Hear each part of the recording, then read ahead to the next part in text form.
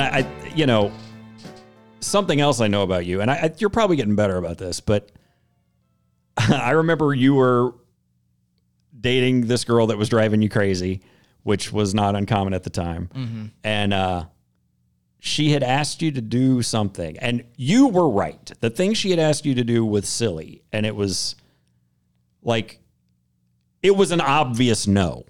Mm-hmm. It was like, of course I'm not doing that.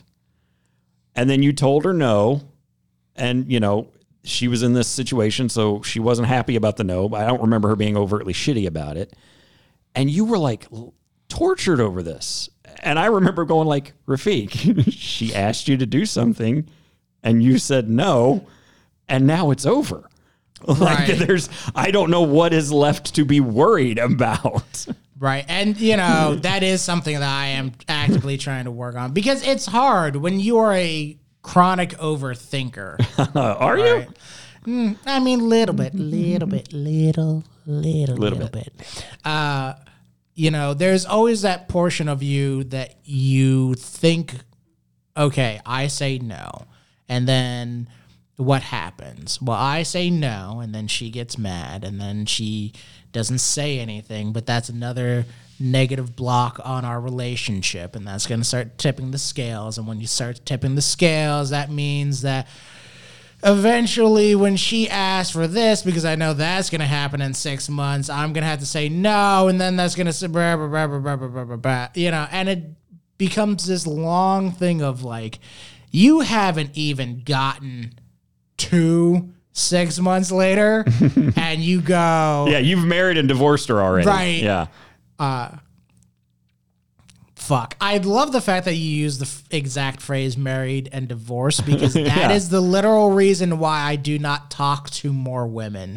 Because I am not kidding you. The number of times I've been in a bar, seen someone attractive, and I have already married and divorced them in my head because they've done something shitty, like suck like the neighbor's dick before I've even said hello.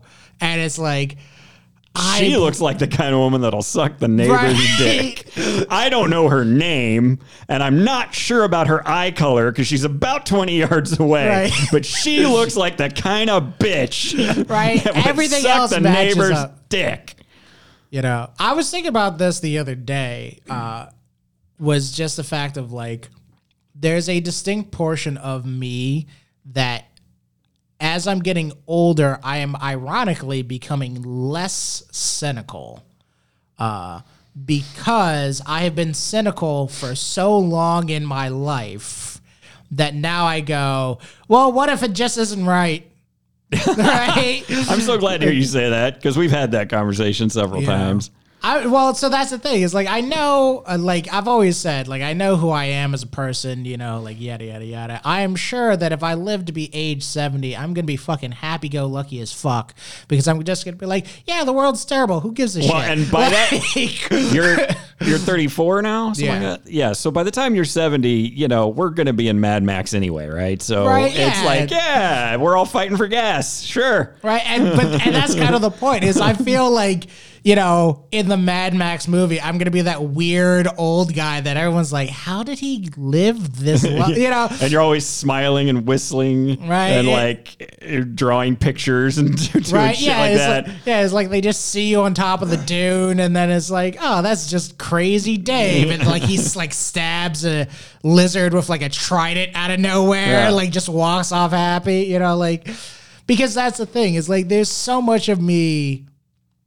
that in relationships in general, or just in life, is very cynical, and negatively focused. But as I am getting older, there's more of me that just goes, who gives a shit? Like, you're right about it. Fuck it. Yes. Like, why does it matter? I noticed, I was thinking about this today before I got here. I have this weird degree, and I'm always trying to give you advice. Like have anything figured out, I don't know what that's about. But like, I have this weird, guy who's strung out on drugs. Mm-hmm. Like that's the mountain.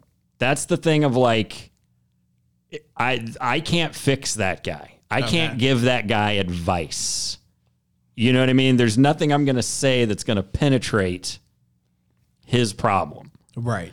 But let's at least try to get him off the heroin. Okay. You know, once we get him clean, then he can go start dealing with all the baggage and trauma that got him into the heroin. Right. But for some reason, when it comes to like the guy who won't shut up at the dinner party, I can't translate that same mentality and go like, he won't shut up at the dinner party because of his trauma and his baggage, and I should just back off and let him do it.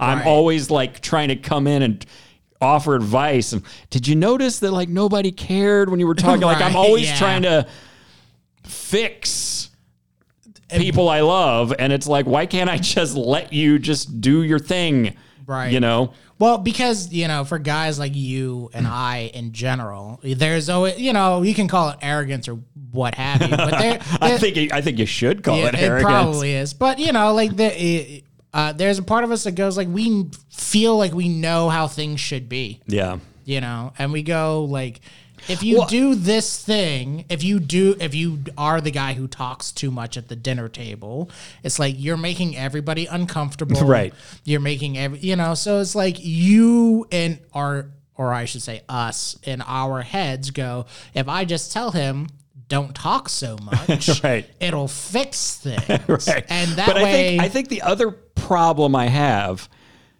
it's about are you gonna penetrate? Right. Meaning, the guy who's strung out on drugs is not listening to reason. There's no point in reasoning. But it's like, I know this guy, and I love this guy, and I know he's smart. And if I can just get him, like, hey, have you noticed that when you get to minute 3, nobody's making eye contact, and everyone's staring at their plate? Like, have you... And I don't know how to go... I can't reason with this guy any more than I can reason with that guy. So it's funny that you mention it because I was hanging out with Tosh the other day and we had a conversation similar to that in which we were talking about, you know, how people relate to the media, right? And the only reason why I bring that up is because over the course of that conversation, I had the realization of like, oh, most people say that they function on logic and rationale, but the reality is that it's usually just emotion. Mm-hmm. So it's not, why can't I get through to this person, right? Why can't I logic my way into this guy being a better person? It's the fact of like, this person hasn't had the right emotional response to convince them internally to change their behavior. Sure. Okay. You know, so it's the thing of like, he's never been at a dinner party so awkward that he was like, I am never talking that much again. He has never been, he's never been on the other side of it. Right. He's never had that moment where you and him are hanging out and there's a third guy named Fuckface Freddy, right, who's just motor mouthing over him.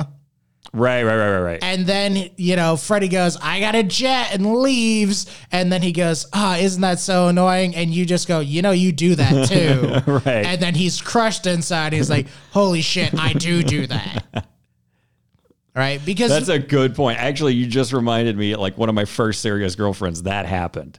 She would get in these loops. It was just like you wanted to smash your head through a window. You know, that guy's great. He would give you the shirt off his back. You know, he would give you the shirt off his back. He's so great. He would just give you and I mean, it'd be a minute and a half of that. And then one day she was talking about how her mom, you know what my mom does that drives me crazy? And I kind of went, you know, you do that too, right? Right, yeah. and I think from that point on, I never heard her do it again. Right. And that's, you know, something that we all got to confront in ourselves because it's hard, man. It's hard changing, you know, the weight loss thing, right? We did the whole minisodes with that and all that.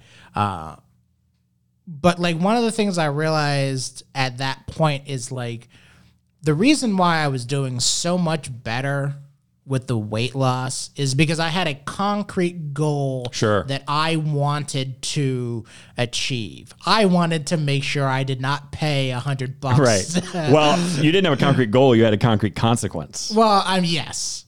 Well, no, I had a concrete goal because I had a specific weight that I had to get to. But it sounds as if the motivation was avoiding the consequence. I mean, that's true, too. But, you know, that's functionally an emotional response because you can talk to me all day long about the logic of losing weight, trying to eat healthier, et cetera, but it doesn't resonate as much as it does emotionally when you go, well, I don't fucking like that guy. So I just had a bad diagnosis for my gastro stuff, and the doctor gave me no instructions dietary. Mm-hmm. I'm coming out of the sedation and he's going, yeah, you're in bad shape. Here's the drug I'm going to give you. Bye. So like, and that was like a Friday. So Monday I'm calling their office like, hey, are there something I should be avoiding eating? Or, you know, of course it takes them a day to get back to me. Mm-hmm. And of course the list, it's just don't eat anything that makes life worth living. That might as well have been, well, so I go to my cupboard and everything he described is in my cupboard. Yeah. So maybe this was a logical response. Maybe this was an emotional response. But at that moment, I thought, well, I'm not going to clear out this cupboard and throw everything away. So I'm going to take a chance and basically burn through all this food. And then the next time I grocery shop. So I don't know if this relates at all to what you're saying, but like, now my cupboard is more in line with the instructions I got however many weeks ago. Well, yeah, because you had a emotional response of no, I'm not doing you had the emotional response of things need to change. Right. Things need to change, followed by, you know, I'm not saying that logic doesn't exist. I'm saying that logic is not the first thing that occurs. Sure. You know, it's, you know, nobody reads the news and goes, oh my goodness, Charlie Crist has a track record of being like a kind of moderate douchebag. And, you know, like, I guess he voted on these bills that seem reasonable and these bills that I absolutely hate. And blah, blah, blah, this is the reason why I should not vote for Charlie Crist. Nobody does that. People just read the headline and they see Charlie Crist is running for governor and go, fuck that guy. Right. That guy polluted this thing that I love. Yeah. I hate that guy. And that's a thing that happened because, and you know, the whole reason why I was having the conversation with Tosh is because I actually had to force myself to vote for him. Right. Because the early primaries came up, right? I went out and voted, and he was on the list, and I looked, because it's like him and I think it's Nikki Fried, who are running for like governor of Florida right now, on the Democratic ticket.